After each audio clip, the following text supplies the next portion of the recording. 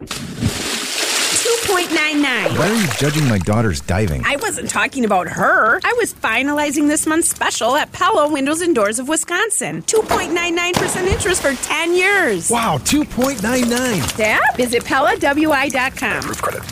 Live from the Annex Wealth Management Studios, this is the Jeff Wagner Show. The AccuNet Mortgage Talk and Text line is open now. Give us a call at 855-616-1620.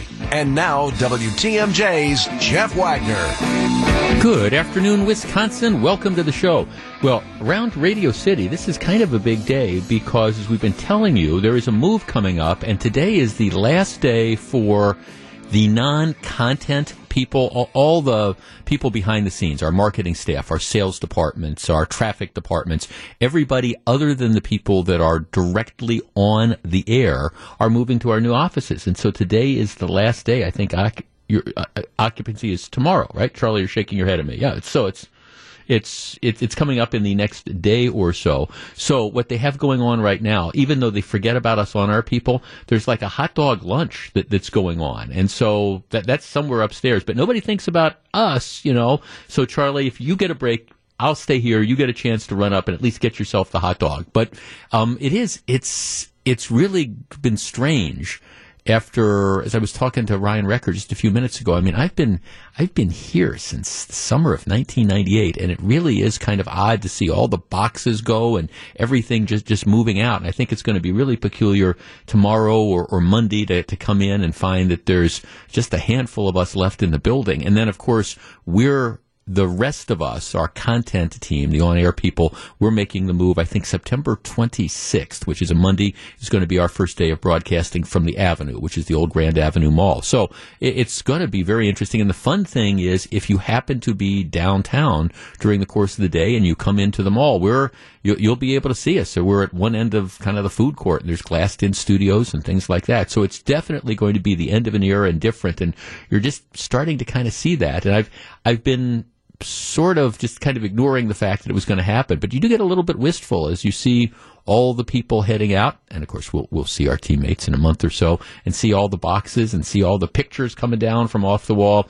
It is sort of the end of an era, but I think it's a really positive thing. All right, we have a lot of ground to cover on today's show, so let's get right to it.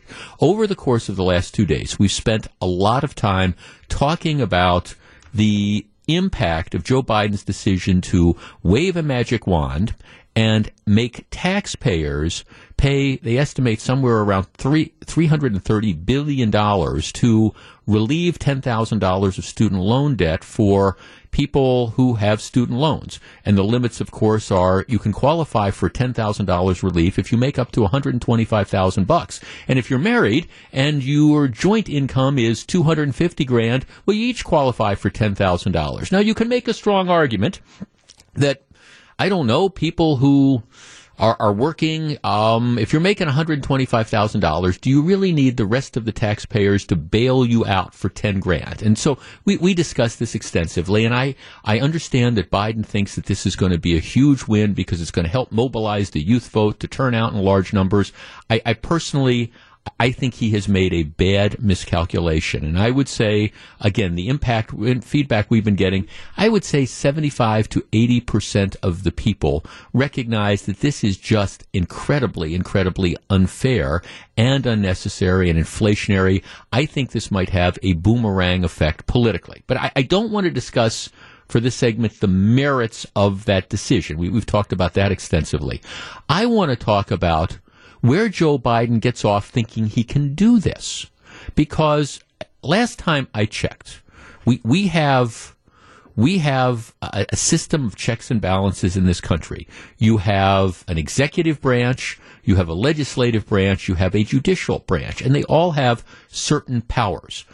We do not have kings in this country. Now, I understand, particularly starting with Barack Obama, then running through Donald Trump, and then now continuing with Joe Biden, you have presidents who think that they don't need Congress, that they should just be able to do whatever they want to do without getting approval from Congress. And so this is a bipartisan beef, because Obama did it a lot, Trump did it, and Biden is taking it to new levels because he knows he can't get something like this through Congress. You would not have support in Congress for this. So Biden simply decided, I'm not going to ask Congress. Now, it's interesting because a year ago, Nancy Pelosi said the president doesn't have the authority to cancel student loan debt. He just doesn't. She was very definitive. And you know what? She was absolutely correct. Joe Biden himself has said on multiple occasions that he did not believe he had the authority to universally and unilaterally cancel student debt. He can make the proposal. He can send it to Congress. If Congress passes it, he can sign it, but he doesn't have the power to do it. Well, we've got midterm elections coming up. Joe Biden wants to deliver for some of his constituency. Joe Biden doesn't care what happens with inflation, and so he has decided that he is going to act as a king, and he is going to do this. Here's what his justification is. There is something called the National Emergencies Act of 1944, which allows presidents to have certain powers that they otherwise do not have to deal with national emergencies. Now, typically, that has been interpreted to be a time of war. But there can be health emergencies as well. After the attacks on September 11th, 2001, Congress passed something called the HEROES Act, which gives the Secretary of Education the power to waive certain rules regarding student loan financial programs in times of war or national emergency. And again, this was when we were fighting the terrorist war in Afghanistan. It was in the aftermath of September 11th, and it was primarily war. So you have these powers, but that was 20 years ago. Joe Biden, in claiming his ability to make $10,000 in student loans for everybody who doesn't make at least $125,000 go away, he says that he has the power to do this because this is either a time of war or national emergency. The national emergency being the COVID epidemic, which happened in April of 2019. In other words, over 2 years ago. Our number is 855-616-1620. That is the AccuNet Mortgage talk and text line. This is ridiculous. I mean, it is just absolutely ridiculous.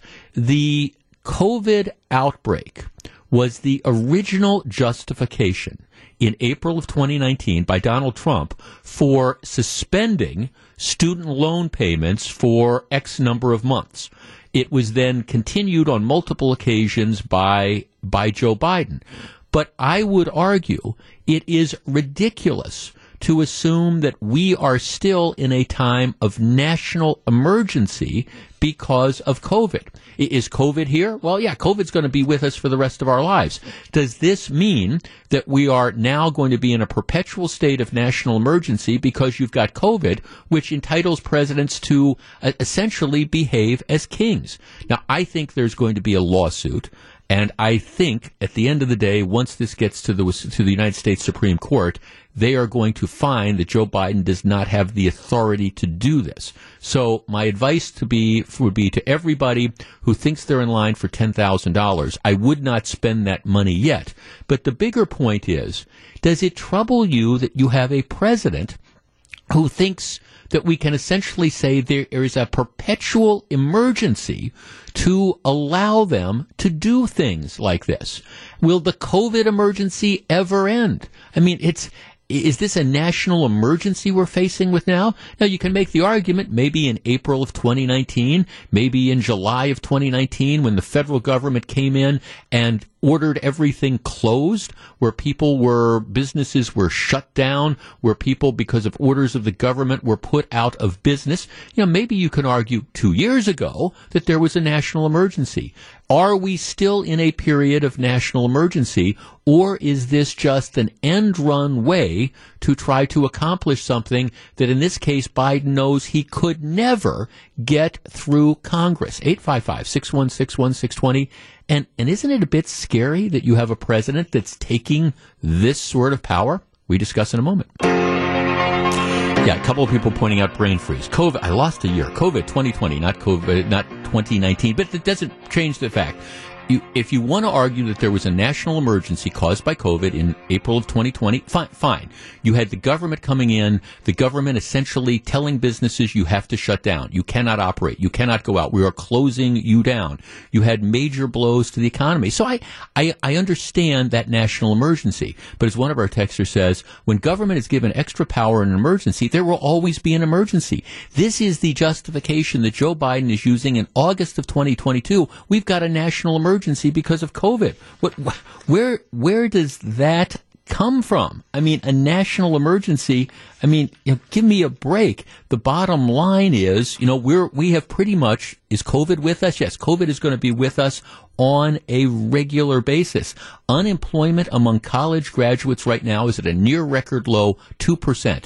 There is no national emergency. And to try to claim there is, I think is just incredibly insulting. You do not have the power to do this. 855-616-1620. Jeff, it's not only frightening that we have a president who thinks he has the right to do this, it is equally concerning that the president and others do not weigh the consequences of constantly giving out free money over and over again. People need to wake up and understand that so-called free money is what has caused all of us to be in a worse situation economically. Well, maybe not everybody, but many, many people. But again, that goes to the merits of this. My point is, you do not have the authority to do it, and it should be scary to all of us that you have presidents who think that they are kings. Now, a couple people are texting in and they're saying, well, don't you know that, remember when the government shut down all these businesses, they let businesses qualify for PPP loans? Remember that? And they ended up forgiving some of those? Well, how do you justify that? Well, first of all, there's a couple things. Number one, Congress, and you can argue whether Congress did it right or not, Congress passed laws allowing the forgiveness of these PPP loans. So it went through the legislative process. It wasn't just King Donald Trump or King Joe saying, I'm going to make this decision by myself. That's number one. Number two, I think to try to equate the PPP loans to student loans that people have taken out over the years is apples and oranges. The PPP loans were issued after the government came in the wake of COVID and ordered businesses shut down. Mr. Jeweler, you cannot operate. You have to shut down. You have to close down your business. Mr. Restaurant operator, Mr. Bar operator, you have to close down. We are going to shut you down, essentially, or we're going to very much limit you. So that was because the government ended up doing it. Last time I checked, nobody put a gun to somebody's head and said, hey, you have to borrow, $30,000 to go to graduate school or $50,000 to go to graduate school. It's completely apples and oranges. The PPP stuff was caused, again, by government decisions in the face of the national emergency. Has nothing to do with decisions that people made 5, 10, 15 years ago to take out student loans to go to school. So, I mean, you can have this argument, but I think it's again, completely and totally different. Let's talk to Bill. Bill, you're on WTMJ. Good afternoon. Hi, Jeff. Hey, let's start by saying thank you, Mother Nature, for the half an inch of rain last night. We needed it, right? Okay. That's for sure. What do you think about this? Anyway, I'm trying to do some mathematical calculations. I'm a retired math teacher. How many votes do you think they are going to be able to harvest by making a decision such as that are going to favor the younger population that are not paying their bills and the parents or whatever of the younger population that have college and student loans, et cetera, et cetera? You know what I'm talking about. I think it's all about politics. It's all about politics. Oh, there's no. Am I correct? Oh, you're absolutely correct, Bill. No, thanks for the call. You're absolutely correct. This is about politics. This is about midterm elections are coming up, trying to energize the young voters who have suddenly been given $10,000. Hey, I'm taking $10,000 from other people. Independent estimates suggest that this is going to cost the average taxpayer $2,000. So if you are I don't know. You're that middle class family making, I don't know, maybe your joint income is $80,000 a year. You are going to be paying thousands of dollars. So the person that's making $120,000 gets $10,000 off their student loan. That's just the number. But you're right, Bill. It's a complete and total effort to try to buy votes and motivate that. Now, I think it's going to backfire because I think it's a situation where almost all Republicans are opposed, and it's probably 50-50 among Democrats. If you're the one that gets the quote-unquote free money, you love it.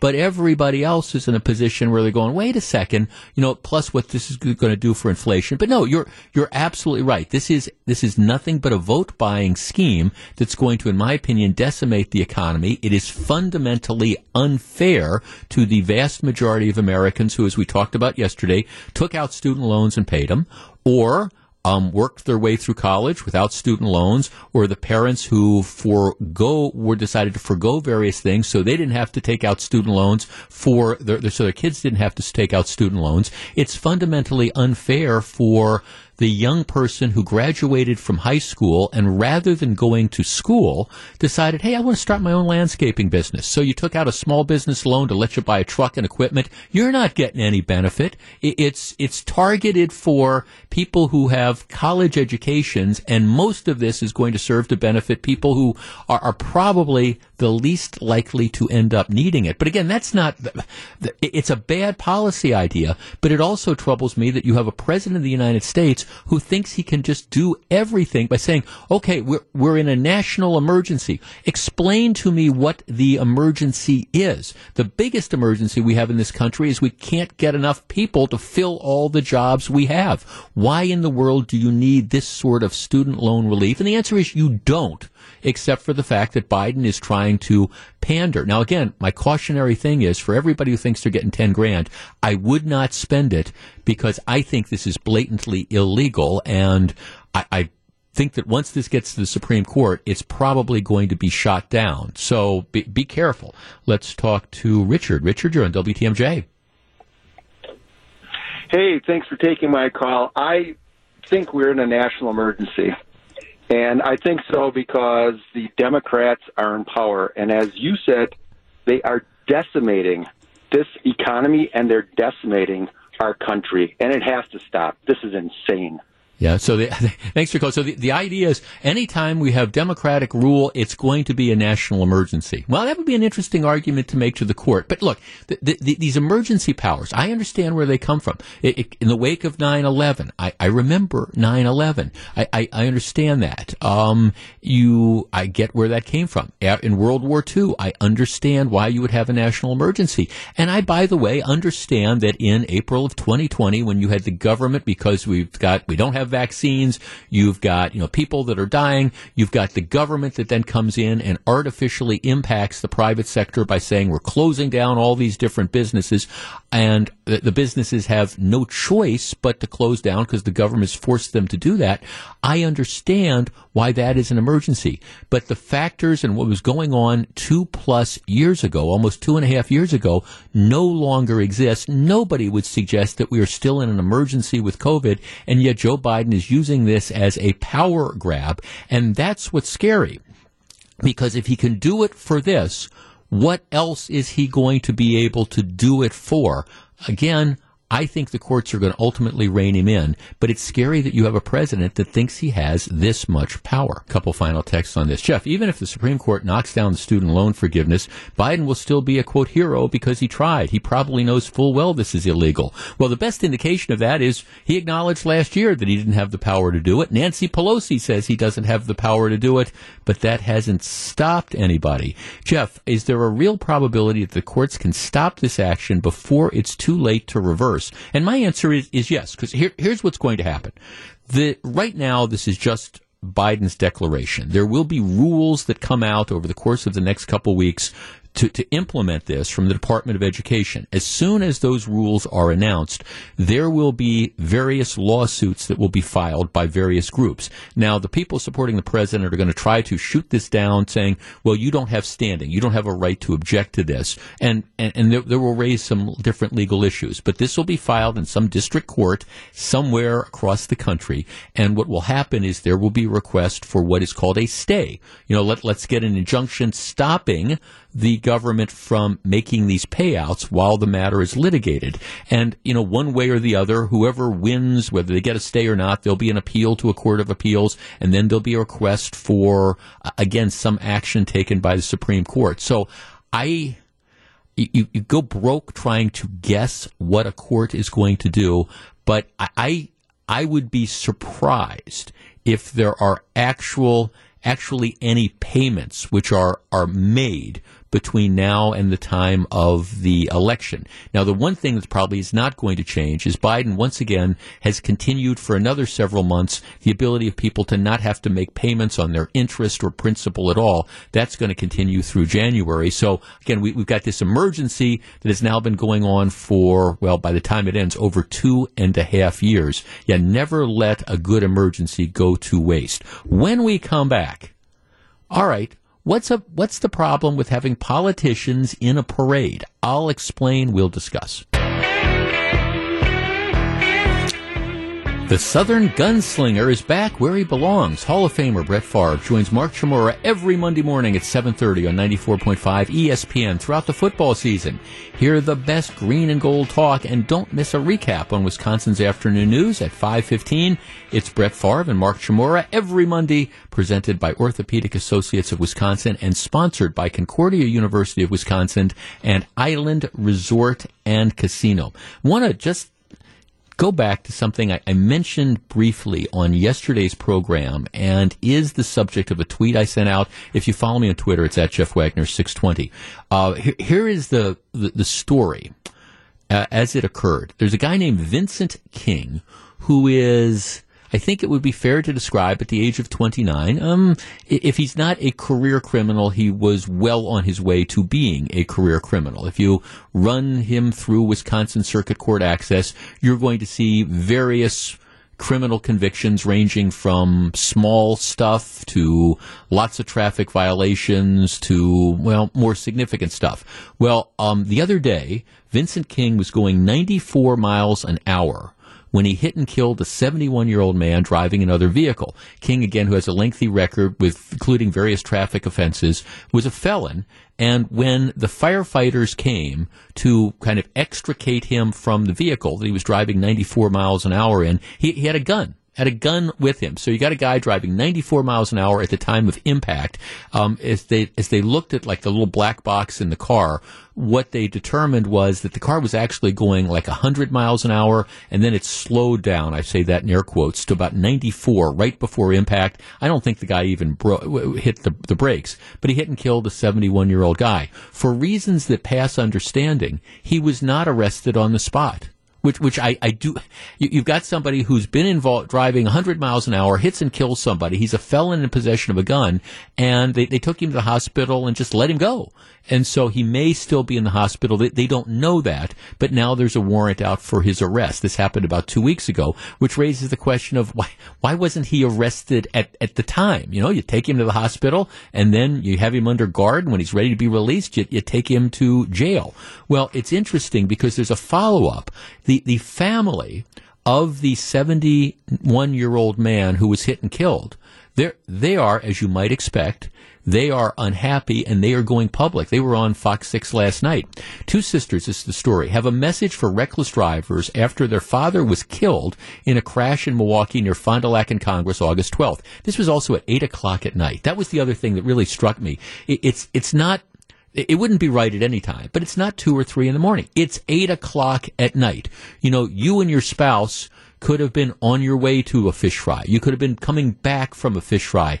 You could have been coming back from your kids' or your grandkids' soccer game or little league game or whatever. And you have this bum driving 100 miles an hour with a gun and no driver's license. I'm sure. I mean, if I look back at his record, I saw there were various instances of driving with a suspended license or without a license. So I would have been shocked if he had a valid license to begin with. Court records say the driver that hit their dad was going 59 miles per hour over the speed limit. Two sisters have a message for reckless drivers after the father was killed in a crash. It happened around 8 p.m. on August 12th when a silver Charger crashed into a white Cadillac near Fond du Lac and Congress. The man driving the Cadillac died, and his daughters want you to know his name. Joseph Papilla, 71, had a big personality. He just never seemed down, said Angelique Papilla, always just vibrant. He taught his two daughters, Angelique and Andrea, to live every day like it was their last. Tomorrow's never promised, so don't ever take life for granted, said Angelique Papilla. It's a lesson they learned during his life and now also in their father's death. Joseph Papilla was killed in the August 12th crash. His daughters said knowing how it happened only adds to their pain. It's just reckless, said one. Absolutely reckless. It's not needed. Vincent King, 29, is charged with second-degree reckless homicide. Prosecutors say he was driving his Charger. Court documents say he was going 94 on impact. The speed limit is 35.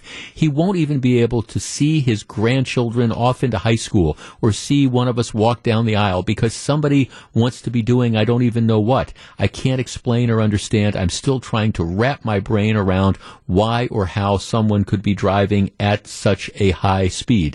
And then, they go on to talk about the guy's, again, criminal record, which indicates, again, someone who just has no concern at all for anybody else, or for themselves or anybody else. And this is what passes for, again, normalcy around here. A bench warrant has been issued for King. Police said he is not in police custody. Why that could be is possible. Criminal complaint notes King was convicted of felony retail theft in 2018. Records show King was charged with misdemeanor battery, disorderly conduct with domestic abuse assessments in July of 2021. He received a $500 signature bond in that case. He failed to appear in court twice. His latest bench warrant was issued in March of 2022. Did I mention he had a gun on him at the time he was pulled from the car? Why was this guy out on bail? Why was the guy not the subject of active search warrants after he jumped bail? And why, oh why, wasn't he taken into custody at the scene in possession of the gun after he hit and killed somebody? Inquiring minds want to know, but it doesn't bring back the 71-year-old man for these two women who lost their dad in yet another one of these senseless accidents committed by people who should not be out on the street, and yet our soft on crime policies have tolerated this. If you follow me on Twitter, it's at Jeff Wagner 620. I just sent out a link to the story. Again, follow up to what we talked about yesterday. That the guy, stupid low bail jumping, fell into possession of a gun, killing a 71-year-old man while driving 94 miles an hour. Stupid low bail. How many more people have to die before we wake up? And of course, Mandela Barnes, who wants to be the next U.S. Senator, he is a strong advocate of doing away with cash bail. He doesn't believe, actually, it goes even farther. He doesn't believe the offense that you're charged with should be a basis for detaining people. I mean, it is really, really scary if people like Mandela Barnes would end up getting their way. But of course, this doesn't get a lot of attention in the mainstream media because we're all obsessed with Ron Johnson is bad and Tim Michaels is bad. So we're not even going to analyze this other stuff and what it would mean for our communities and our state. But if you want to see the follow-up to this story, two women now without their 71-year-old dad simply because he was in the wrong place at the wrong time when this bum driving at 94 miles an hour loses control of the car and hits and kills him. It's just a travesty. And what makes it worse is it happens, if not every day, it happens several times a week on the mean streets of Milwaukee. And we're not getting any closer to dealing with the problem. All right. Let us switch gears. In Dane County, in Middleton, which is, of course, a suburb of Dane County, they have this thing called the Middleton Good Neighbor Festival. It is a parade. Right now, we all go to different parades. I go to I am a regular, not as a participant, but I watch the Menominee Falls 4th of July parades. Always a lot of fun. And all sorts of different civic groups march in it. And you've got, I don't know, the fire departments that have things. You got the police departments. You've got a number of the community groups. And you typically will have politicians that march in it. For example, at the Menominee Falls parade over the 4th of July, you have a number of politicians that run in this. You have people who are running for office. For example, Tim Michaels had a presence. Rebecca Clayfish had a presence at the parade. They both had people that were walking. Maybe, Rebecca Clayfish was actually walking in this. I'm not sure if Michaels was there or not. But they participate in these parades. It's one of the ways for candidates to connect. They had the Republican Party of Waukesha County. They had a bunch of people walking. They had the Democratic Party of Waukesha County. They were marching, and people wave and cheer or whatever. So out in Middleton, you have to understand this is Dane County, so all the elected officials are Democrats. So they've got this parade coming up. Parade organizers say, we're not going to allow political candidates to march in this. We are, however, going to allow incumbent politicians who are running for re-election to march in this. So one of the Republicans who's running for Dane County Sheriff, he says, wait a minute. You mean to tell me that you are going to allow my opponent to march in this parade, but you're not going to allow me because I'm a Republican and he's a Democrat, an office holder. So you're only going to allow, by virtue of this rule, you're only going to allow Democrats to march in this parade. And he said that's just absolutely ridiculous. And by the way, I think it's illegal. And as an aside, I think that's probably illegal as well. But nevertheless, guy goes on the radio. This is the Republican candidate for sheriff in Dane County, and says, hey, the Middleton Good Neighbor Parade has forbidden any Republicans from walking in their parade this coming week, only incumbents. They said, I would like to reach out to various listeners and have them call the Middleton Good Neighbor Organization and the city of Middleton and protest the decision. Okay, that's what the guy says. All right? So what happens is then people do that. They call up and they complain about it. A couple people go on social media saying, hey, the Republicans should show up, they should march, and they should open carry their firearms as well. The Middleton parade people freak out. Oh, we're afraid that there's going to be all this violence. And so in turn, what they decide to do is they say, well, we're going to ban any politician, incumbent, challenger. We're going to ban everybody from walking in this. Our number is 855-616-1620, which is the AccuNet Mortgage talk and text line. Again, it's amazing to me the stupid decisions that some of these local organizations make. I mean, it is a parade to only allow in an election year the incumbent, and in this case in Dane County, it's going to be only Democrats, to only allow the incumbents who are running for re-election to march and not allow the challengers to march is just an incredibly stupid decision. But then to say, well, now we're going to cancel the whole thing because some people are upset and we are afraid it might lead to some sort of violence is to take dumb and to compound it. Simplest thing in this case would have been to say, all right, if you're on the ballot in November, yeah, we're just like most parades around here do, we're going to allow you to walk. We're going to allow you to march. But by doing it this way, they managed to pretty much upset everybody. 855-616-1620. Is there any reason at all why both the people who are in office and the people who are running for office shouldn't be allowed to march in a parade? We discuss in a moment. Hey, Jeff, why would Democrats be so insecure to not allow their opponents to march in a parade? It's Dane County, for goodness sake. I don't think they have anything to worry about. Well, that's kind of the point, which makes this all so much more bizarre. And then, of course, the reaction of the parade organizers when told that they have to allow, that they're looking at a lawsuit that they will probably lose, in my opinion, if they don't allow in this case it would be the Republican challengers, to walk in the parade, their response is, okay, well, we're just not going to let anybody walk in the parade. No politician at all.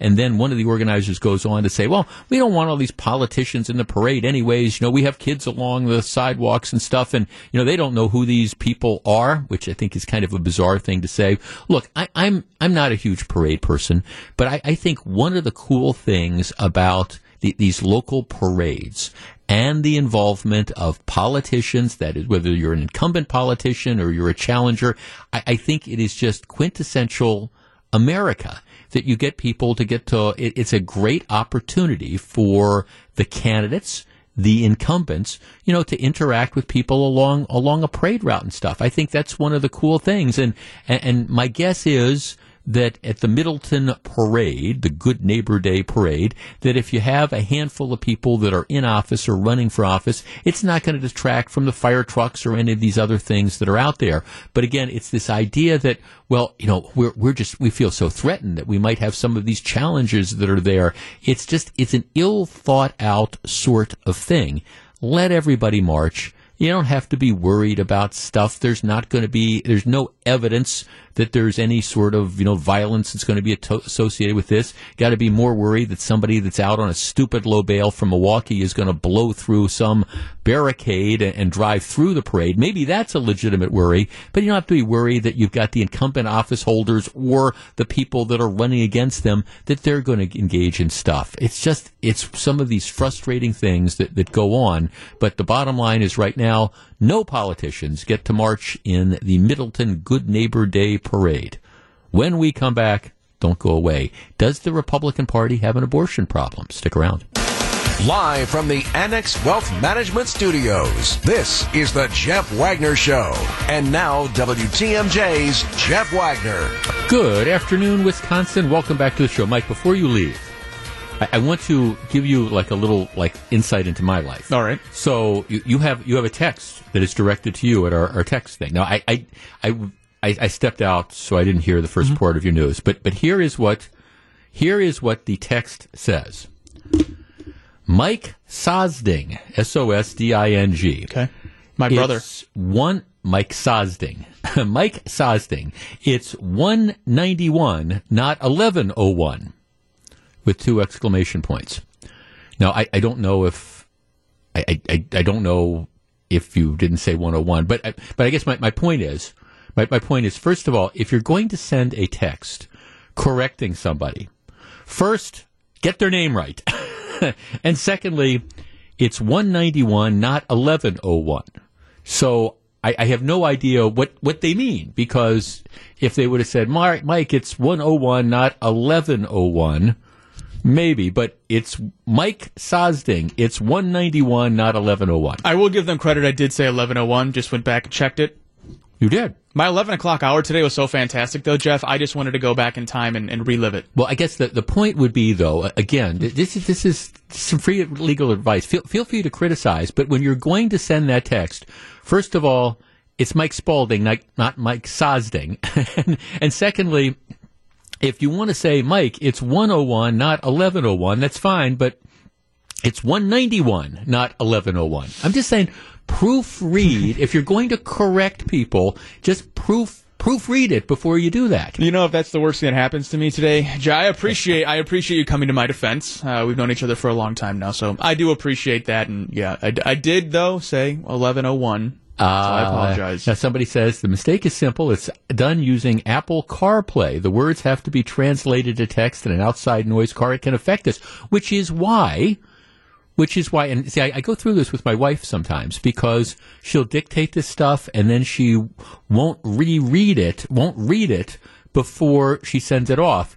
And then people get it and it's actually unintelligible. Or she'll send me this stuff and I'm like, I have no idea. I can kind of guess what you're trying to say, but again, my advice is just I understand how this happens, but you just read it before you hit send. Yes, please. Okay. Yeah. Thank you, though. Mike Sosding, we'll see you in a half hour. So, I'll be here. Yeah, that's good. It's 11:30, right? 11:31. Right. Yeah. We'll see you. We'll see you at 190, whatever it would be. Okay. All right. Let's get serious here. The conventional wisdom has been that this will be, that the midterms will be a really positive year for Republicans. First of all, historically, that is what happens. Secondly, Joe Biden, despite all his different efforts to try to bribe voters, his approval ratings are just really in the tank. Right. There are, however, signs. Inflation is running rampant. That's a huge issue. But despite the fact that voters are not happy with Biden, it's a question as to whether that's going to translate into other Democratic candidates. And some of the things that have been happening recently are causing people to say, okay, maybe this isn't going to be the Republican wave that people thought. Part of it is that in certain states, the Republicans, and they've done this in the past, have nominated people who might appeal to the fringe, the hardcore Republican base, but have more trouble getting elected. I think you can point to 3 or 4 states where the people that emerged from the primaries are not the strongest candidates, and Republicans have done that for years. There's another issue, though, that is out there that I want to discuss with you. The Supreme Court, several months ago, really, I think, had the potential to upend this election when they came out with their Dobbs decision. Now, let's go back for a minute. The Supreme Court was faced with a challenge brought to Mississippi's abortion law. Mississippi had passed a law which essentially said elective abortions would be allowed up until 14 weeks, and after that it was, life of the mother. That was it. So it was not an abortion ban, but it was a limit on abortion. And as I've talked about repeatedly, I think that is kind of a mainstream view. The vast majority of abortions, 92 to 95% of abortions, are done in the first 14 to 16 weeks. That's it. After that, the number of people who have elective abortions, and I'm saying an elective abortion as opposed to health of a mother, it's a very, very small number. The Supreme Court could have simply chosen to affirm the Mississippi ban limit on abortion. And if they had done that, there would not have been anywhere near the controversy. They could have just said, okay, this is what we're going to do. We think that Mississippi has the right to limit, elective abortions to the first 14 weeks. The Supreme Court, as we now know, did not do that. They took that next step and said, we're going to strike down, we're going to reverse Roe versus Wade, and we're going to make this a matter for the states. Now, on an intellectual basis, I don't think that that's wrong. And we talked about this at the time. I think Roe versus Wade was always, regardless of how you feel about the result, it was a very, very poorly reasoned legal case. But by making the decision to strike down Roe versus Wade, you brought abortion back to the forefront as an issue.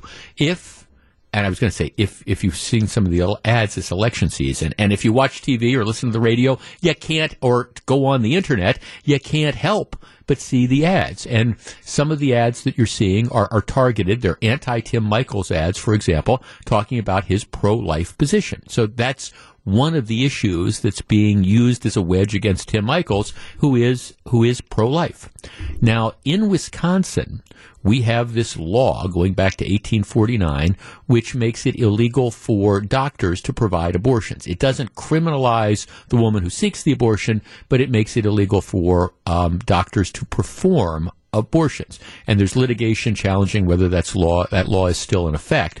In Wisconsin, women who want abortions can still travel, and this is the point I've been making all along. We become kind of an anti-abortion island right now, but if you want an abortion, you can travel to Minnesota, you can travel to Illinois, you can travel to Michigan, and get an abortion. So it's not like we've stopped it, we've just made it more difficult for people to get abortions. But clearly, this is an issue, and it's an issue that is playing out. Earlier this week, there was a special election in a swing district in upstate New York. And it was a district that was held by a Democrat, but was viewed as a district that could go either way. Matter of fact, the Republican challenger, who was a very, very mainstream sort of Republican candidate, was viewed as the most likely winner. the issue in that race, at least from the perspective of the Democrats, was exclusively abortion. That was the only issue. The Republican ran on the economy and things like that. The Democratic challenger ran pretty much exclusively on the issue of abortion. It's, hey, if the Republicans get in, they're going to impose a national ban on abortion. Don't let this happen. And in what surprised some people, the Democrat won this special election 51-48 in a swing district where a lot of people thought the Republican was going to win. Now, the Democrat only holds the seat until January. They're going to be a rematch in November, and the results could very much be different. But a lot of people are looking at this race, together with a couple other races, and saying the abortion issue has energized voters and is going to be a huge issue that's going to motivate Democratic voters to go to the polls, and they will be voting on the abortion issue as opposed to like the pocketbook issues, and this is going to make it more difficult for Republicans to win. Our number is 855-616-1620. Do Republicans have an abortion problem? I mean, how significant is abortion going to be in the upcoming election, and what is its role, particularly in a state like Wisconsin, where the parties are very, very close. Elections are almost always very close, and a lot of it is driven by turnout and motivated people. Is the abortion issue going to haunt Republicans here and nationwide in November? 855-616-1620. We discuss.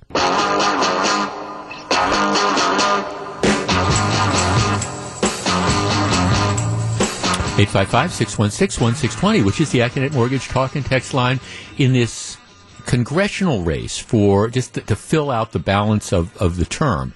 Everybody thought it was going to be a toss-up, and it was very, very close. It was a Democrat-held seat. The Democrat won 51-48. But the exclusive issue that the Democrat ran on was abortion. That was it. Republicans want to take away abortion rights, and a lot of people are looking at this and saying, okay, well, is that going to be an issue that flips races?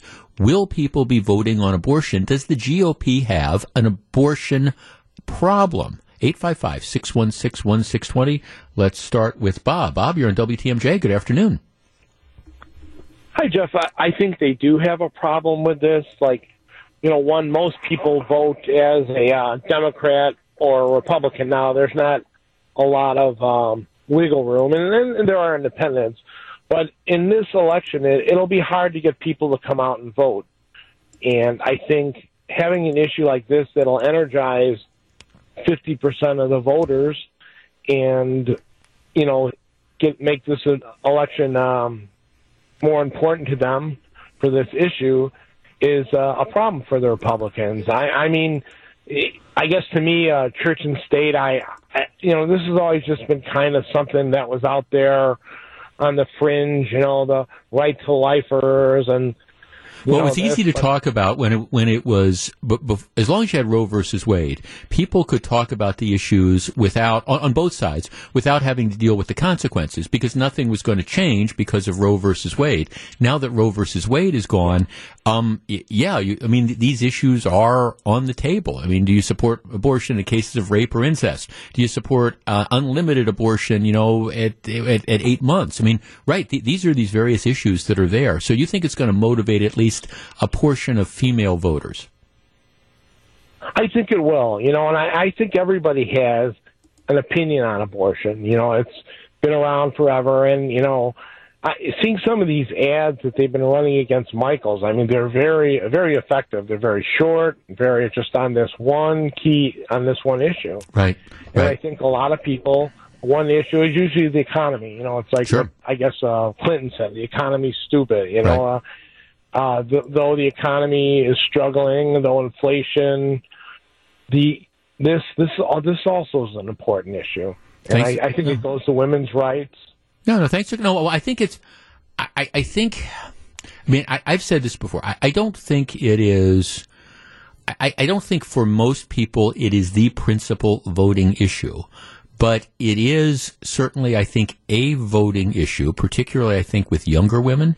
And that's why I think Republicans need to confront this issue. Now, when we've talked about this before, I understand that there's a lot of people who disagree with me on this.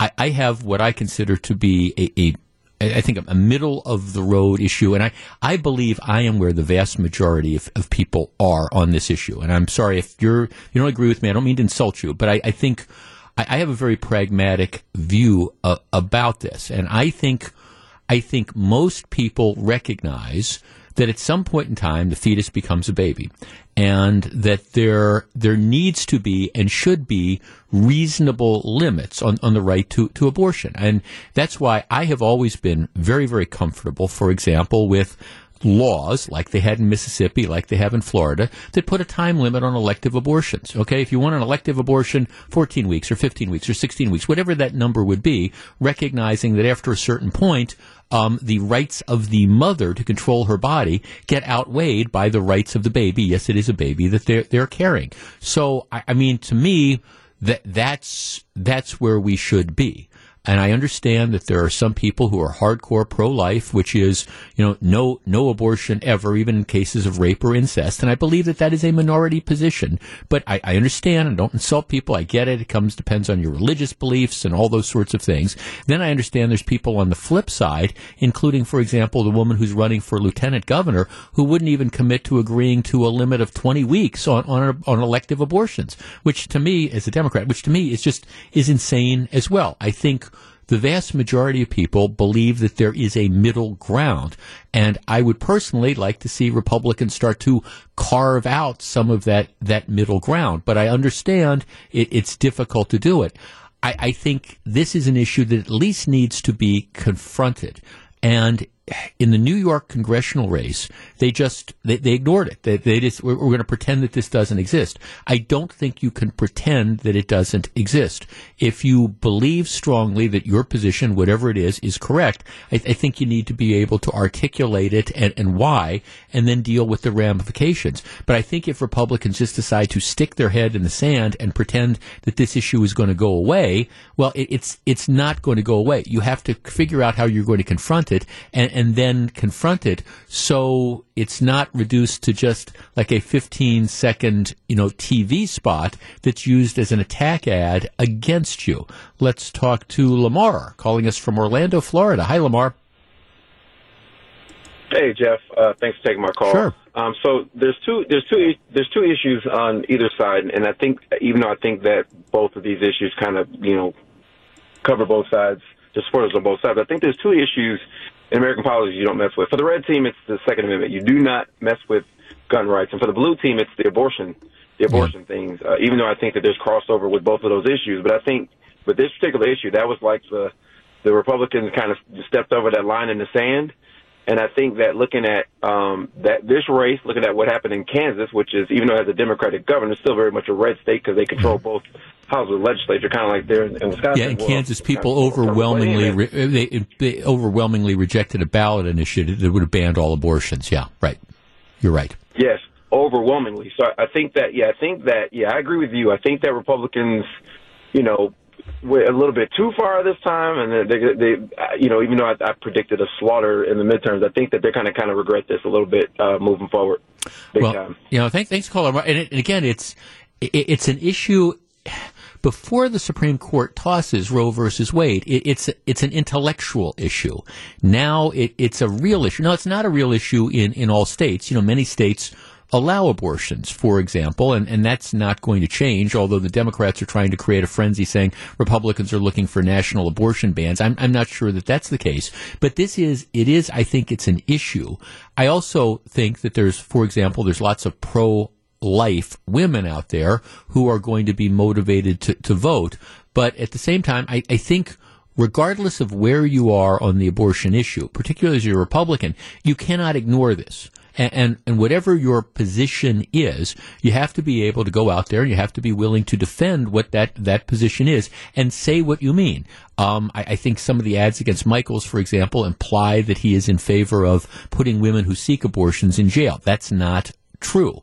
The law does, though, criminalize it, although they've already said there's not going to be any prosecutions, but it does, at least on its face, criminalize doctors providing that. But I do think this is something, and if I were advising Republican candidates, that you have to confront one way or another. You have to say, this is what I believe, this is why I believe it, and if we don't have abortions in the state of Wisconsin, this is the alternative. This is what I'm going to do. This is, why I think this is the right thing to do. We're going to provide these services or whatever. But I think that is one of the lessons of what happened this week. You cannot just ignore this issue and allow yourself to be beaten up on it.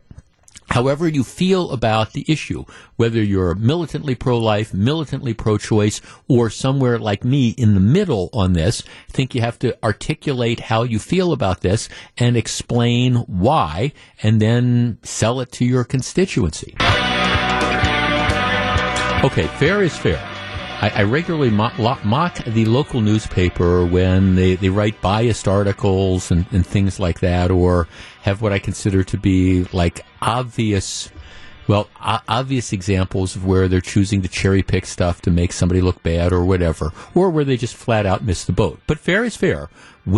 When you see really interesting articles that are out there, I want to call your attention to them. And that's what I want to talk about next. There is a fascinating piece posted on JS Online, and I've linked to this if you follow me on Twitter. It's at Jeff Wagner 620, talking about attendance at Brewers games. Now, let me kind of back into this. We are the flagship station for the Brewers, and if you're a regular listener, I'm a huge baseball fan. I am. I share a 20-pack season ticket and have for several years with one of my very closest friends. We end up going to the games together. So I go to a lot of games.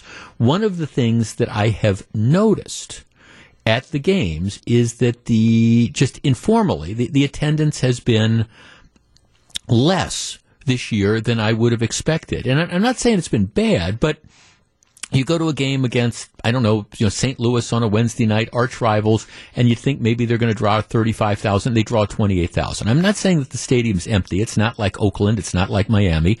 But I have been consistently, we have consistently noted that the attendance, there's not as many people at the ballpark as you would have thought that there would be, given the teams that they're playing, and it's a nice summer night, etc. Well, okay, the Journal-Sentinel has this interesting piece. Brewers' attendance drop is among the steepest in Major League Baseball, and the chief cause might not be what you think it is. So here's what they say. The Brewers have been 10th or higher in Major League Baseball attendance in each of their competitive seasons, 2017, 18, 19, and even 2021, when COVID-19 meddled with the ballpark capacities for the first half of the year. This year, though, the Brewers entered Wednesday 14th in Major League Baseball, drawing 30,359 fans per game, which is a good number, no question about it. But that's a drop of 15.9% compared to 2019, which is the last normal season that you had. And it's 14% down compared to 2018. The former number is the 7th biggest drop in Major League Baseball. The latter is the 9th, outpacing most teams who have maintained a similar plane of competitiveness in that window. And then the story goes on to now they estimate that the team is going to draw 2.5 to 2.6 million people this year, which is good. I mean, that's for a market the size of Milwaukee, that's still a lot of people. And if they draw that many people, it's going to put the Brewers in the top half of baseball. But they're not going to be in the top 10. So fewer people are coming to Miller Park this year than in the past. And then the article goes down to, talk about the various reasons why attendance isn't as great this year. Again, I don't mean to overreact to this because, again, they're drawing on average 30,000 people. So that's a good number, but it's down. And it's down, whenever you're talking about a decline of, 10 or 15% or whatever, depending on how you want to measure it, that's also a significant number as well. So our number is 855-616-1620. That's the AccuNet Mortgage talk and text line. Why do you believe that attendance is down at American Family Field this year. 855-616-1620. That's the AccuNet Mortgage talk and text line. Again, I don't think this is cause for, it's not like nobody is going to the games. That's just flat out not true. But there is a decline. And I think that there's a number of factors that are going in. But why do you think there is this decline for the Brewers this year? 855-616-1620. We discuss in just a moment. Here is interesting. I'm going to read some of the texts I've gotten, but I would say at least a half dozen of texts that have come in so far are people objecting to the Brewers' no cash policy. You can't, and we've talked about this before, the vendors hate it. Most of us fans hate it. You can't just, give a beer guy, $10 and say keep the change for your beer or whatever. You have to go through this kabuki dance with the credit cards. It's slow. It's an onerous process. It's bad. It is bad, and I do think that's something that the Brewers could control by simply saying, okay, we're going back to letting people pay cash. I mean, they let you pay cash at the state fair, and people seem to be able to deal with that. But I think there's bigger factors as well. Brewers' attendance is down. The question is why? 855-616-1620. Mark, you're on WTMJ. Good afternoon. Good afternoon, Jeff. How are you doing today? I am very well, thank you. What do you think? Why are the numbers down? Good. I think the numbers are down. I think it directly correlates with our recession that we're going through. If you look at the numbers from last year and even the year before, cost of gas was not so high, food wasn't so high. People have to, put priorities, in their lives, and going to a ball game is, that's just not high on the list as far as the money needs to go right now. So maybe if somebody went to maybe if somebody went to 5 games in the past, this year even if they're still going to games, they're going to 2. So that would account for some of the numbers. Yep, Definitely, absolutely. No, thanks for calling. I do think. I do think the economy is a factor. I think that's one of the reasons that explains the decline in attendance at Summerfest, for example, this year as well. I mean, I think people are, when you're dealing with the impact of inflation and $5 a gallon gasoline. Now, I understand it's down to like $3.70 or whatever, but still, you're paying astronomical prices for gasoline, and the cost of stuff is going up in the grocery store. For a lot of people, that discretionary income, it's not there as much. And you couple this, and I'll read some of the text, but a number of people are making the point, it's not inexpensive to go to a Brewers game. Now, I understand that they've got ticket deals and stuff, but it's still, unless you're really, really, really going to work on it. I mean, the parking, if you want a reserve if you want like the preferred parking space, that's $20. So, or more on I think it's 25 for like weekends and for the Cubs games and things like that. And that's okay. So that's to park your car, and then you get in, and yes, you can bring food in, but who wants to do that? So, if you're buying the bratwurst, that's $7, and you buy your kid a hat, that's 25. I mean, easily, you end up talking about a couple $100 a night evening. You can do it for less than that, but to really get the experience, it's tough. 855-616-1620. Let's talk to Jerry. Jerry, you're on WTMJ. Good afternoon. Hey, Jeff. Thank you for having me on. Yes, sir. You pretty much summarized exactly what I was going to say.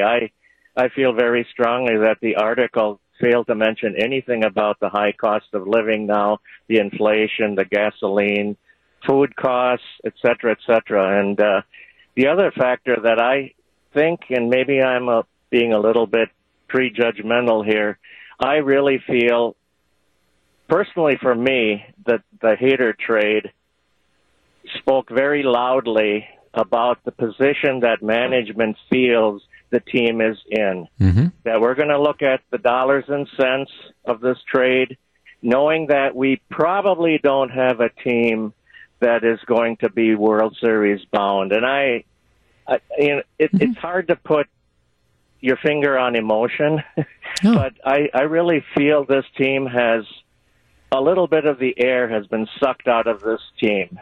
Well, Jerry, let me give you... Those are the two things that I wanted to mention to you. No, thanks for calling. Well, let me give you an example. Like I said, I am a season ticket holder, and yesterday, 2 days ago, I think it was yesterday, I get an email about renewals for next year.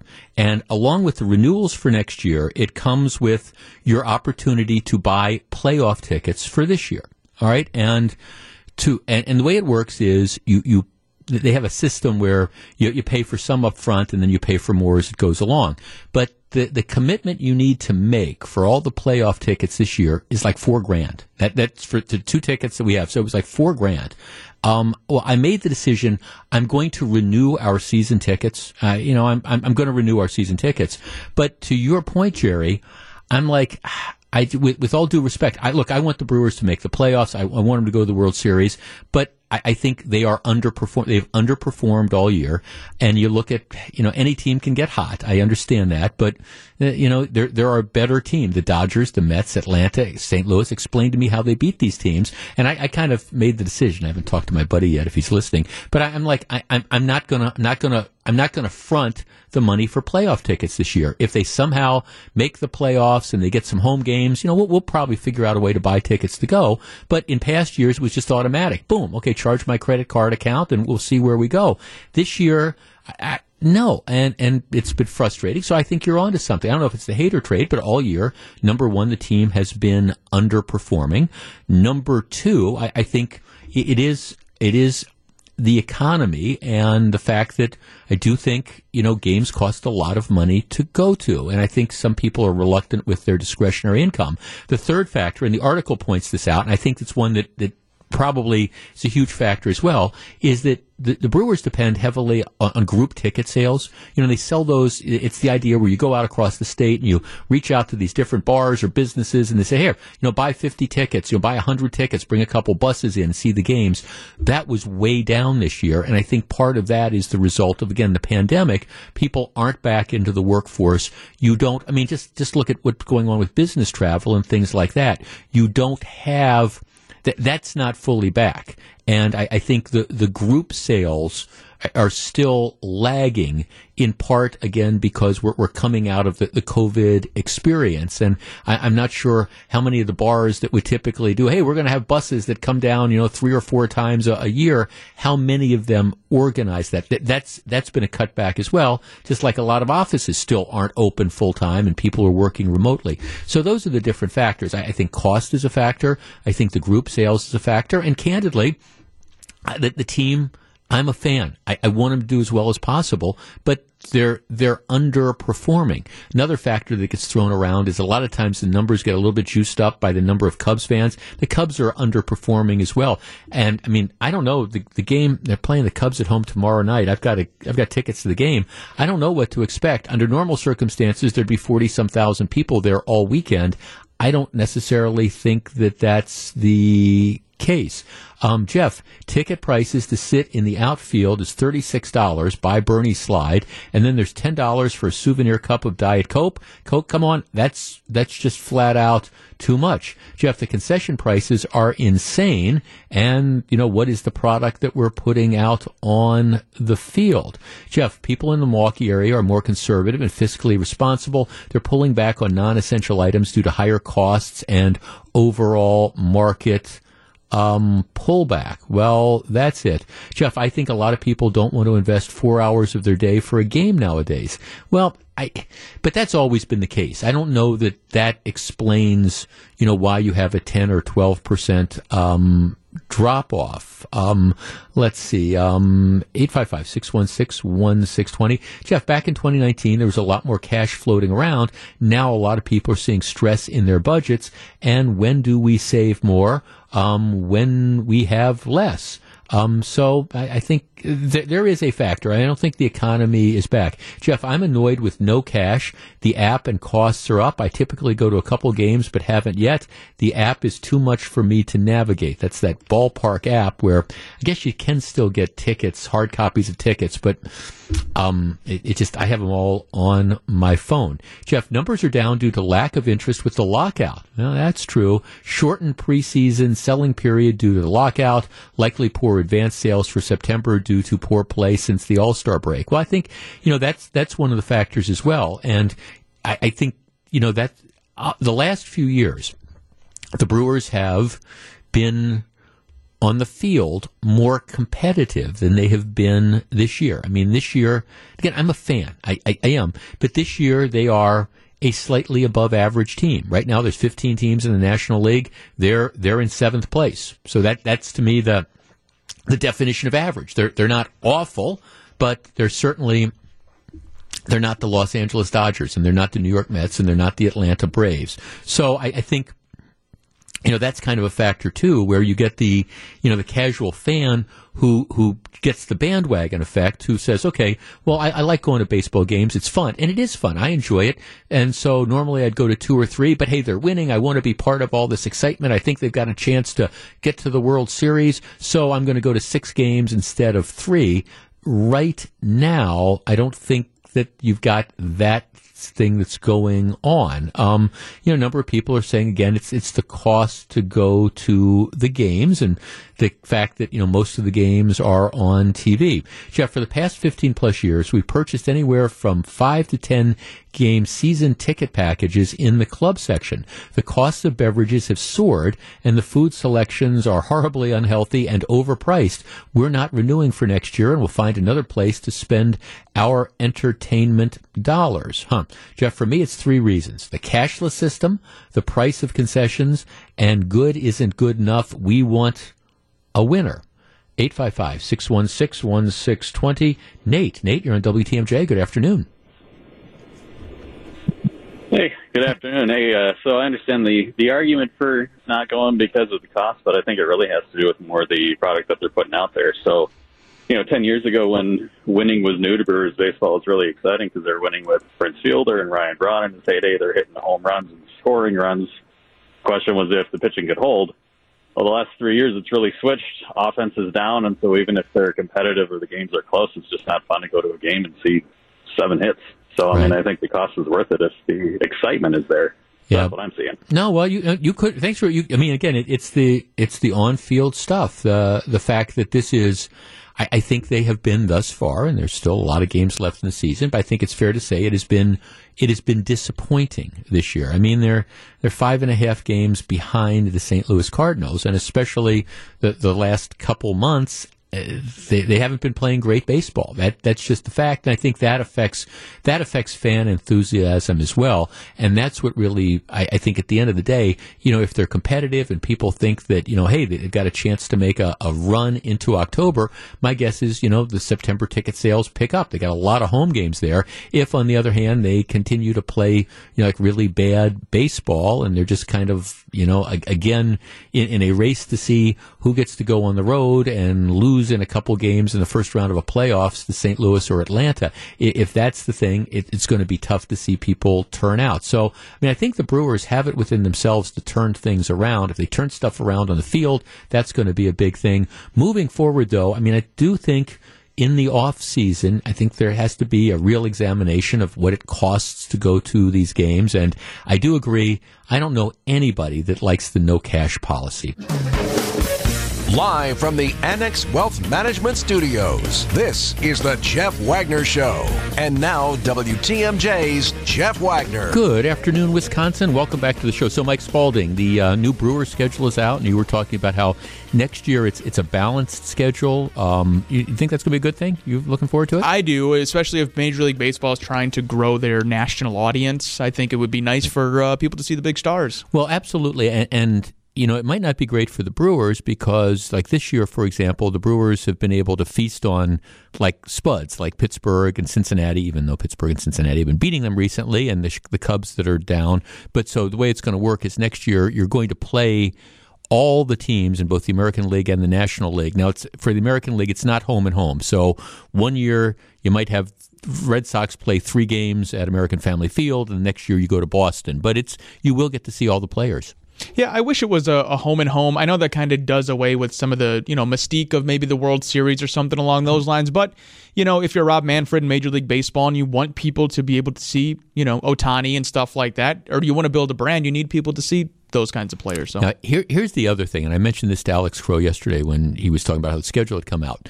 The Brewers open this year March 30th. Yeah, don't love this. At Wrigley Field, okay? Now, I had just come back from Florida on March 30th last year. I remember that because woke up the following morning and there was 4 inches of snow on the ground, and my lovely wife rolls over and says, "Love you, hon. What time's the next flight back to Florida?" That was the conversation.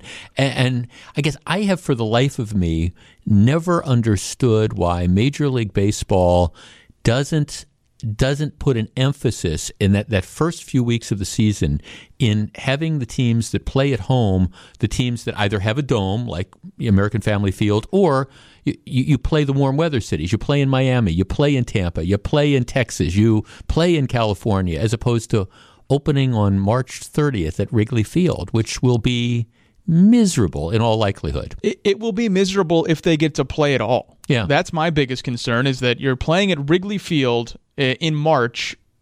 You mentioned there was snow here last year on April 1 or March 31st. There's a good chance it's going to be freezing and sleeting. Like, for who is that enjoyable? I don't understand. Right. Even if there's not snow, it's not going to be a particularly pleasant thing. I guess I've never understood it, maybe you argue it's not fair that some of those then cold weather teams have more home games later on in the year. I just, from a fan perspective, it's just you would think that, okay, let's have the majority of the games be where it's at least going to be warm, for example, for that first week or two. Or if you're in like the AL East, right, when all those teams are in the Northeast, so it would be very difficult. You can at least minimize the amount of teams they're going to have to play. Like, you don't have to play at Wrigley. You could just play here 90 minutes north with a dome stadium. Like, you don't have to do it. So I'm with you. I don't understand why they wouldn't want to just minimize the opportunity. Well, even in your example in the AL East, you got, Baltimore. Now, Baltimore's not warm weather, but it's spring in Baltimore by April 1st. They've got Tampa, which is, plays in Florida inside. So you open down there, and then, maybe a week later if you have to. Toronto also has a dome. You could play in Toronto or something like that. Yeah, I just don't know why baseball does this to themselves. Well, right, because again, then what happens is the games get canceled, and inevitably, then you have to try to make them up with doubleheaders during the course of the year or whatever. And selfishly, for our end, it throws our whole scheduling into a tizzy. So selfishly, it's always easier if they're going to play in Milwaukee. See, Mike, they could just hire us, and we could solve these problems. Exactly. I was talking last about, like, the Journal sent us a big article about how attendance is down. I think it's kind of self-evident, but we could, in the space of 30 minutes, just you and me, we could solve this. Okay, we're going to start the season. We're going to play like in warm weather areas. We're going to do away with the no cash policy that people absolutely hate. So you could go back to buying, beers and stuff like that. Just give us a half hour, and we could be able to solve some of these things. Let the aggrieved make the rules. I've always said that in every instance. That's right. Well, yeah, and how's that working out for you? Not awesome, but I think for Major League Baseball it would be a good thing. I'm with you. Okay, so Mike Spalding and I solving the problems of the world. All right, I want to share with you a piece that appeared in yesterday's Washington Post, and I want to get your reaction to it. It's written by a medical doctor. Her name is Leanna Wen.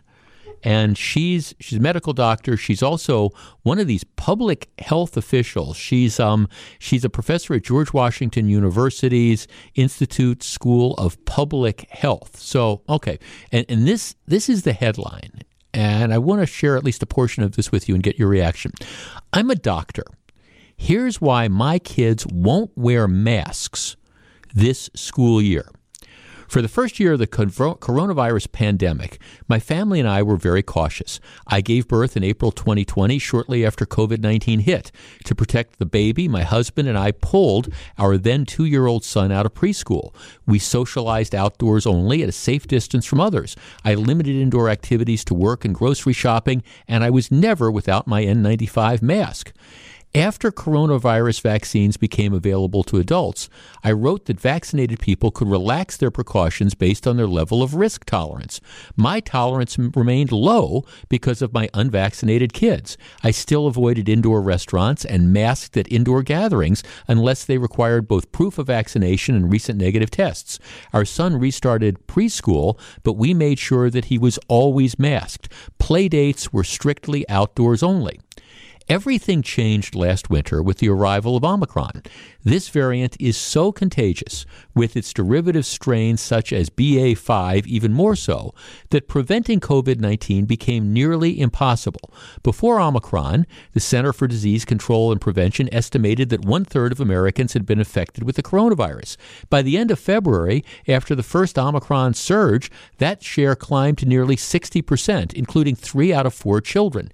It became clear that the goal I'd hoped for, containment of COVID-19, was not reachable. This coronavirus is here to stay. With this new indefinite time frame, the benefit-risk calculus of mitigation measures shifted dramatically. I was willing to limit my children's activities for a year or two, but not for their entire childhood. Given how careful we'd been, it wasn't easy to change my mindset to accept COVID-19 as a recurring risk. But the high transmissibility of new variants meant that we would have to pay an increasingly high price if our goal was to keep avoiding the virus. I began trying to think of the coronavirus as I do of everyday risks, like falls, car accidents, or drowning. Of course, I want to shield my kids from injury, and I take precautions like using car seats and teaching them how to swim. By the same logic, I vaccinated them against the coronavirus, but I won't put their childhood on hold in an effort to eliminate all risk. It helped, too, that Omicron is milder than previous variants. The likelihood of severe outcomes is much lower than during some of the other surges. Over the past several months, my family has eased back on our precautions. We see other families indoor without masks or testing. We've resumed traveling and attending events. Our son, who turns 5 this week, started indoor soccer and indoor play dates. Our pandemic baby, now 2, went to day camp this summer. Both kids are starting school next week. Now that they are fully vaccinated, we do not plan to limit their activities. And like most parents in their school, we will not be masking them in the classroom. I accept the risk that my kids will probably contract COVID-19 this school year, just as they could contract the flu, a respiratory virus, and other contagious diseases. As for most Americans, COVID in our family will almost certainly be mild, and like most Americans, we've made the decision that following precautions strict enough to prevent the highly contagious BA.5 will be very challenging. Masking has harmed our son's language development, and limiting both kids' extracurriculars and social interactions would negatively affect their childhood and hinder my and my husband's ability to work. To be clear, my decision not to mask our kids should not be mislabeled as being anti-mask. We would never stigmatize other parents and caregivers for the difficult choices they make. We are also far from COVID minimizers.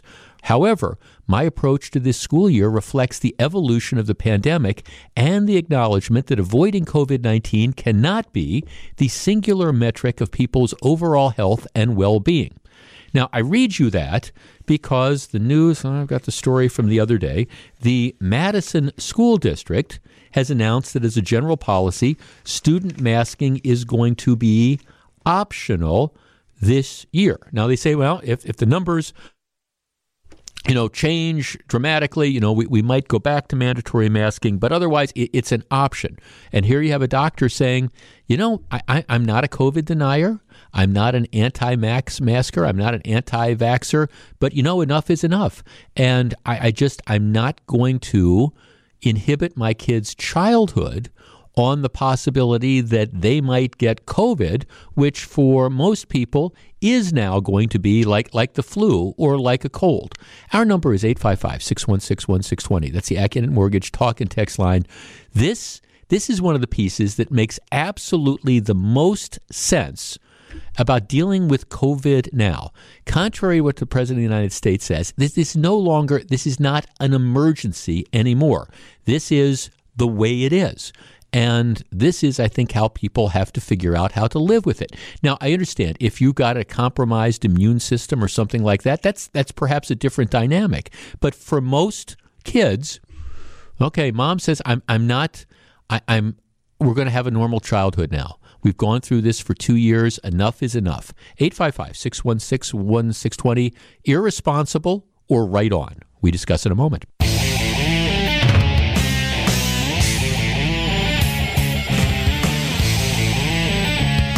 855-616-1620. That's the AccuNet Mortgage Talk and Text line. Just shared a piece in the Washington Post written by a woman who teaches public health, a doctor who said, I'm done with masking.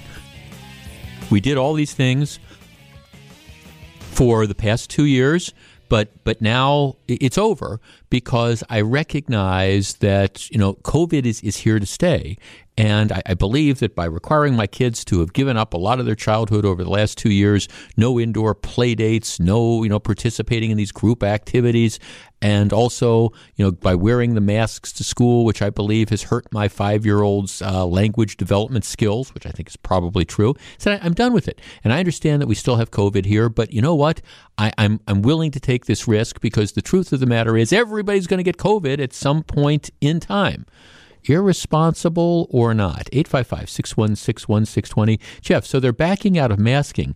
Well, how do we know who to believe when doctors have to physician-splain their actions? Don't get me wrong, I've had this approach since December of 2020, but what is this explaining for? If they know what they are doing, who are they explaining and why is it needed?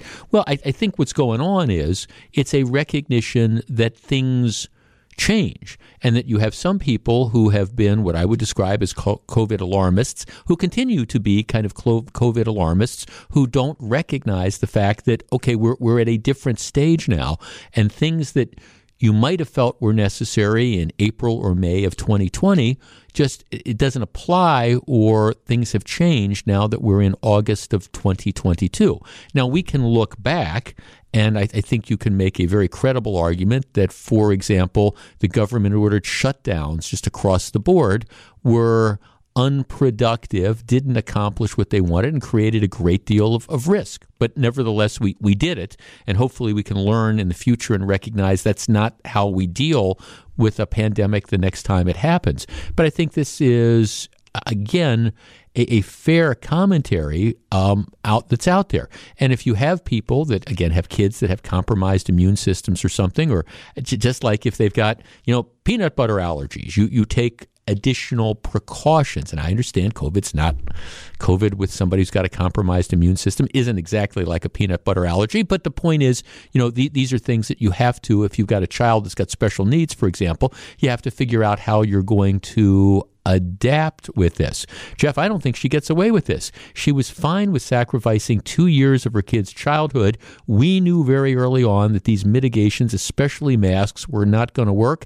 And we also know that kids never needed to vax. Well, Jeff, I think the majority of people have been living like this for a long time now, and health officials are finally coming around as well.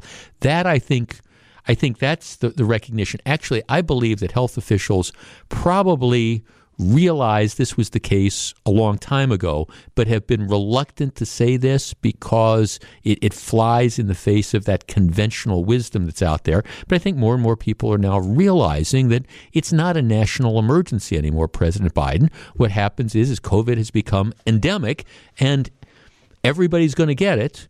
And, most people are going to, again, survive it just fine. And just like there's people that get really, really sick with the flu or some of these other sort of viruses, and I appreciate COVID's different than that, we're at a different point now in August of 2022 than we were in April of 2020.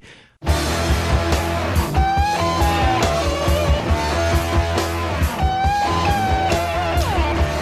couple of people were pointing out that I haven't given the update on the crime numbers in Milwaukee. I used to do it a little bit more, and I think that's a fair one. It is almost unbelievable. Okay, so last year, all-time record high number of homicides in the city of Milwaukee. It finished with 193. This time last year, there were 112 homicides. According to the police department records, year to date this year, there have been 149. Now, that has to come with an asterisk because that doesn't have the most recent ones. For example, since Wednesday morning, in the last 30 hours, there have been at least 4 more homicides that have occurred. Homicides reported on Milwaukee's northwest, and south side, all unconnected. One instance, 4 elderly people shot on the north side, 82-year-old woman dying from her injury. As police investigated, a home connected with the suspect started on fire, and that caused all sorts of problems. 2 other shootings took the lives of men ages 34 and 47, and again, the police continuing to look for suspects. So as it stands right now, year-to-date, last year, 112 homicides. This year, at least 153, maybe more. We're going to blow through that 200 homicide level. Who knows how many, because we've still got another 4+ months to go in this year. Unfortunately, it's going to blow past 200. It's just absolutely unbelievable, the degree of crime that continues, again, unabated in this city. Number of non-fatal shootings, exactly the same, 564 this year, 564 last year. But, of course, that's going to go up again as well. So mean streets in Milwaukee, like I say, we could liken it to the Wild Wild West, but I think that would be an insult to the Wild Wild West.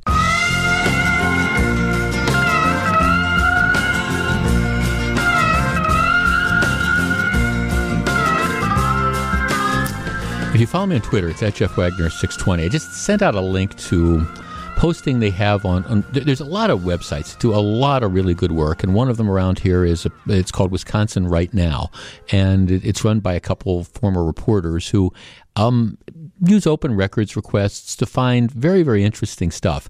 The Office of Violence Prevention, which is, of course, the inaptly named group that's supposed to be concerned with dealing with the out-of-control levels of homicide in the city of Milwaukee, and has been a complete and total failure to the point that the former head of the office was canned, and now Alderman Ashanti Hamilton is going to take over as the new head of this. But one of the interesting questions, and this is what happens so much, you have these fancy, these agencies that have these fancy titles, Office of Violence Prevention. Well, who could be against that? Well, especially in Milwaukee, where we have all these problems. Now, my argument would be the way you prevent violence in the city of Milwaukee, at least right now, is, all right, what you do is, all right, you prosecute the people. When you catch that felon who is in possession of a firearm, who's just driven 95 miles an hour and hit and killed somebody, and he's wanted with a warrant for jumping bail, you arrest him. You don't let him go, and you don't release him on a $500 signature bond. That would be how I would approach violence prevention, getting the violent criminals off the street. But that's not how we do it. So this is the Wisconsin Right Now report. They filed an open records request last February to examine the Milwaukee Office of Violence Prevention's detailed expenditures for 2019, 2020, and 2021. Okay, so this is where did you spend your money? They filed the request in February, and this office sat on it. The request was filled in August, 3 days after the announcement that Ashanti Hamilton is the new head. So they file it in February, and essentially because you've got these government agencies that don't want those pesky reporters or the public finding out where they're spending these millions of taxpayer dollars that they get. Yeah, we will not fill these. Okay, so here's the story. The Milwaukee Office of Violence Prevention, which is heavily pushed by Democrats Tony Evers and Josh Call, blew over $6 million in the past 3 years on consultants, administration, auto allowances for staff, travel, and other activities without an obvious link to immediately stopping crime, Wisconsin Right Now can reveal. The office gave Legal Action of Wisconsin more than $261,000 for activities including civil legal services. That agency provides civil lawyers to low-income people, but it's unclear how that helps stop violent crime. According to records obtained by Wisconsin Right Now from the city of Milwaukee, from 2019 to 2021, the office spent almost all of its total budget on consulting and administration, including salaries and wages. The office has not demonstrated a proven ability to impact crime. However, it has enriched a lot of consultants who hold workshops, symposiums, and seminars, some of them virtual. For example, it funded a Paint the City Teal Day, end quote, a gift basket giveaway, Denim Day posters, T-shirts, individual counseling sessions, a COVID-19 panel discussion, parking fees, a shoe giveaway, reusable drawstring bags. Yeah, those people that are out there shooting up the city, that's what they need. A social media work spot and a brain spotting training. The Office of Violence Prevention sponsored a $2,500 table for a Milwaukee lesbian, gay, bisexual, trans group. Yeah, there's nothing wrong with this, except what does this have to do with violence prevention? It financed a petty cash fund for a group called Perspectives Counseling and Clinical and paid for a celebrity slam table. My head is exploding. The office gave more than $14,000 to a woman, Monique Liston, who is described as a joyful militant in her biography and who has written Facebook posts that say things like, defund white philanthropy, adding, don't ask for reparations, I demand. I strongly support defunding police as a community safety and resilience measure. Okay, this is the Office of Violence Prevention sending thousands of dollars to people who are preaching, let's get the cops off the streets. Let's see. The Milwaukee Office of Violence Prevention also gave money to Khalil Coleman, the Black Lives Matter leader who is now in prison, convicted of a failed drug house robbery in Kentucky. In 2019, the Milwaukee Office of Violence Prevention paid for $3,511 in travel by Reginald Moore to Washington, D.C., Philadelphia, and New York. They spent $2,628 for travel by Arnita Holloman, the now ousted head of OVP, to Charlotte, Philadelphia, and Denver. Another group, Uniting Garden Homes, Inc., received almost $1 million for a variety of activities. Overall, the office has spent more than $3 million on consulting, more than $1 million on administrative charges, more than $1 million on salaries and wages, and more than $500,000 in fringe benefits. In addition, they've spent $33,000 on advertising, $3,200 on employee automobile allowances, $5,786 on food and forage. I don't even know what that is. I mean, I know what food is, but forage. Forage. I mean, isn't that what like horses eat and stuff like that? Food and forage. I thought foraging is when you're looking for food in the wild. Well, right. Yes, that's right. You're foraging for stuff. Yeah. Food and forage. $5,700. They spent $5,500 on office supplies. They spent $18,469 on films and other educational items. They spent $36,500 on travel and subsistence. So that would be when they're taking their junkets so they don't have to forage in the wild looking for food. The grand total spent over those 3 years was $6,251,276. And this is, they've got a link to this.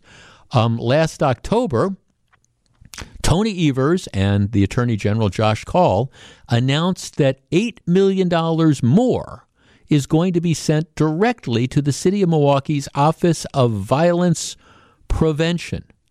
Okay, well, I guess that's good news because now they can travel some more. They can buy some more office supplies. They can, have food and foraging to a larger extent, some more advertising, and, of course, millions of dollars more for consulting, millions of dollars more for administrative charges, millions of dollars more for salaries and wages, and millions of dollars more for fringe benefits. Bottom line of all this is, what a giant scam. I mean, at the end of the day, what a giant scam. You've got violence that is at unprecedented levels in the city of Milwaukee. You have these organizations that you start with all these great intentions. Here, let's have something to look at this. The organization is a complete and total failure, and rather than recognize that it is a complete and total failure that has just been throwing money at every sort of, well, first of all, enriching the people who work there, allowing them to travel around the country, and then allowing them to enrich other people who have some of these kind of like touchy-feely ideas without having to be held accountable in any way, shape, or form for how the money is spent, and then instead of just simply saying, look, this is a complete waste, how many cops could we put on the street for $8 million? How many extra probation and parole agents could we hire to track down the people who are out there committing crimes on stupid low bails? You know, what could we really do with this money? To what shot spotter technology could we buy? How many more members of the fire department could we hire for $8 million to go out there when some of these criminals burn down the houses? What could we really do to make the lives of ordinary citizens who live in these high crime areas, what could we do to make them better?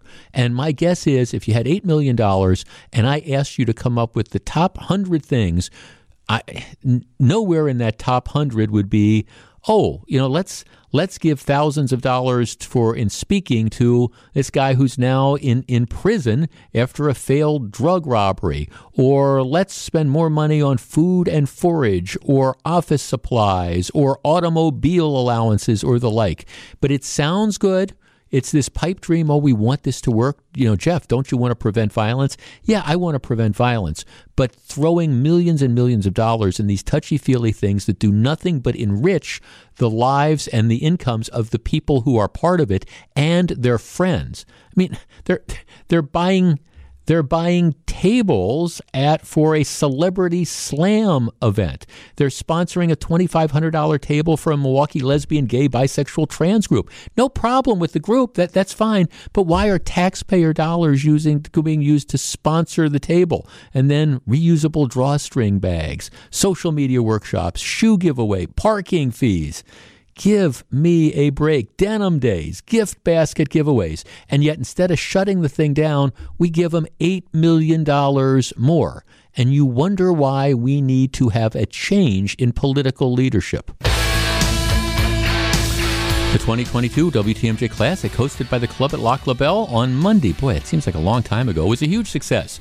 Thanks to all those who helped us raise money for Special Olympics Wisconsin, and a special thanks to our partners, Culligan Water, Dave Dray Camp Heating, Evans Transportation, Griffin Automotive, Gruber Law Offices, Pella Windows and Doors of Wisconsin, Selzer Ornst, and Sit Means Sit Dog Training. All right. A number of people are texting on that last segment. And again, it's an act of journalism conducted by the folks that run the website Wisconsin Right Now.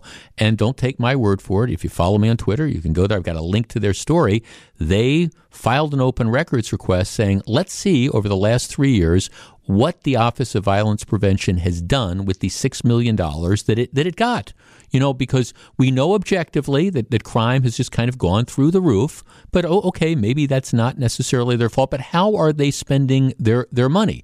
And, of course, the agency stonewalled them for months and months and months. And just a couple days after they fired the former director, well, then the records start coming in. Jeff, do you hear the screams of frustration from all the people listening to this list of what the Violence Prevention Office is spending taxpayer money on? If it wasn't so shameful, it would be ridiculously funny.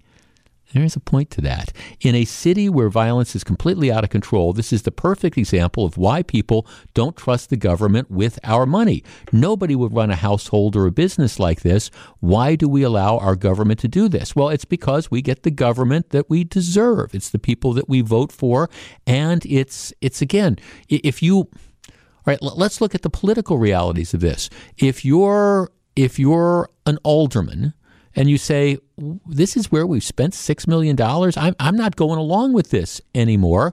Well, then you're the bad guy because, don't you care about trying to prevent violence? How dare you do this? Jeff, thanks for sharing the information on the website that took the time to look at the $6.2 million that was spent and none of it impacting reducing crime on Milwaukee streets. Someone needs to be criminally charged with that kind of money being sent. It isn't just a matter of them not knowing what they're doing. It's a matter of spending money for the high life. Well, I think there is an example. Jeff, the violence prevention people should be in jail with that alderwoman. Prisons are the best violence prevention. Well, there's an element like that. Jeff, and didn't the Office of Violence Prevention just commission an artist to produce something to send to the community as an anti-violence message? Yes, they did. Meanwhile, last night, a guy on Milwaukee's north side was caught on camera shooting 4 elderly neighbors on their front porch, killing one. Yeah, that's going to be a bad story. Jeff, they don't want cops Don't you understand? Less crime would make their ideas irrelevant. Well, right, that's it. If you actually saw a reduction in the number of homicides, maybe you get to a certain point saying, hey, well, Josh Call, Tony Evers, let's not send another $8 million to this failed group. Jeff, the best part about these agencies, if you do service work and charge to them, they laugh in your face when we ask to be paid 6 months later. Well, that's kind of it as well. Jeff, I've yet to find a government office that looks for ways to spend every dime allotted to any given department. The purpose is they fear budget reductions if they don't. And the sad thing is people responsible in oversight are either looking the other way, complicit, or plain failures in doing their job. Well, it's tough to describe the Office of Violence Prevention as anything other than an epic fail. Instead of shutting it down, though, you got the governor that wants to give them $8 million more. The mind reels backwards.